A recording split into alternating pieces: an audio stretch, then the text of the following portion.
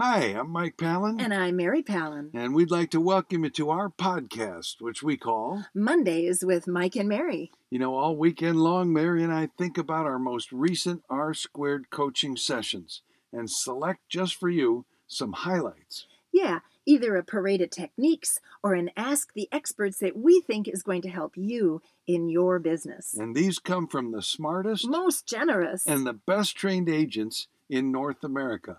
Just remember, because what happens on R-squared stays on R-squared, it's confidential. So we don't use names. Now, if you'd like to find out how R-squared coaching could help you in your business, go to floydwickman.com and you'll find the most affordable and the most effective coaching program on the planet.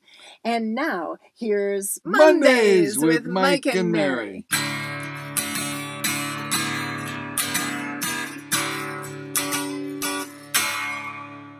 And we're ready for your parade of techniques. Oh, I think you're going to like this one. Who doesn't need another app? Well, how about an app that's free, and how about an app that you actually use? So here it is, folks. It's called Genius Scan. Genius, as in smart, scan. And what you do is you take all those listing documents and you hold the phone over them and you send it just like you send like a mobile app, or a mobile deposit like to the bank. Yeah. And the person that contributed this actually used it for 27 different documents. Ooh. Perfect for when you are out at the rodeo and getting the listing in the barn or anywhere else you might be taking a listing, and you want to keep a record, an immediate electronic record that can go right into .loop or DocuSign or anything else. Yay!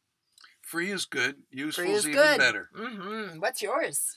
If you remember back to the short sale era and our two experts, Bob and Sham, who put together the short sale survival kit. They just posted it on Facebook. It's been since 2011. Yeah. Well, one of the principles that guided them back then was the sooner you intervene, the more options you have as a homeowner. That's right. I remember. Well, one of our students this week went on a listing appointment, and the seller is in forbearance. Oh, boy. And within a month, they've got a $9,000 mortgage payment due, which they don't have. Oh. So the sooner you get to these people, the more options they have. So he's going to do a Facebook Live webinar about what your options are if you're in forbearance now. That's so smart. Yeah, it's a way to generate some listing leads. Yeah. There's your parade of techniques. And what would be the price on that? Another free, wonderfully affordable idea. All right, so, we've talked about this before, but I got some new ideas here. Ask the experts question. All right, I've been doing pies. I'm sick of pies. I don't want to do Thanksgiving pies anymore. I know I need to do something. I didn't do anything last year because it was COVID. What am I going to do? I need something around Thanksgiving time. So, a group gathering. So, here's what I heard. I'm just going to kind of rattle them off, all right? So one person said, I love throwing parties. I have a party with 40 to 50 people. I go to a client's restaurant. One of my clients that owns a restaurant, and it's 2 hours, so it doesn't take all night. I pay for hors d'oeuvres and 2 drink tickets. I didn't know you could even buy alcohol for people anymore. But anyway, isn't that cool? I hope I'm invited. Then how about this one? My office has a party, and all of the realtors can invite whoever they want to. There's an open bar, and it's catered. Whoa! I want to go to that too. That sounds like fun. All right, here's another one. What if you did make a holiday centerpiece and delivered those? How about free pumpkins? How about a coupon for free pumpkins? They come to your office to pick it up. How about a beer or wine basket? How about pop buys? Keep your car running and stop and drop things off. Then they know you show up on their doorstep. They know you're not staying. How about a harvest fest? This person has the 3rd annual coming up this fall.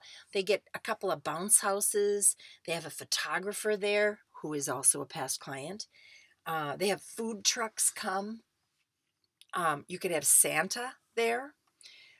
We talked about having a friend who is a photographer taking holiday pictures because every family needs their holiday picture done, right? Yes. So, a way to support two businesses at once. How about a party at your office? We've got a student who's near the lighting of the courthouse every holiday. And so the view from her office overlooks this event. She provides hors d'oeuvres, Christmas cookies, caters it, has cocktails. How about last year? This person did a local Italian bakery who made a Christmas cookie plate. And so she sent out postcards saying, stop in at this business and you can pick up the plate of Christmas cookies on me. In February, she did a box of chocolates on me at the local confectioner. Life is like that, you know. Oh, chocolate chip cookies. A postcard again. St. Patrick's Day, a shamrock plant from the florist. Movie theater at Christmas. So, anyway, hope that gave you some good ideas. Isn't it fun to work with creative people? Oh, and find out what they've been doing or what they know of other people doing. And look at, there's a whole page of notes. Oh, it'd be so hard to choose one.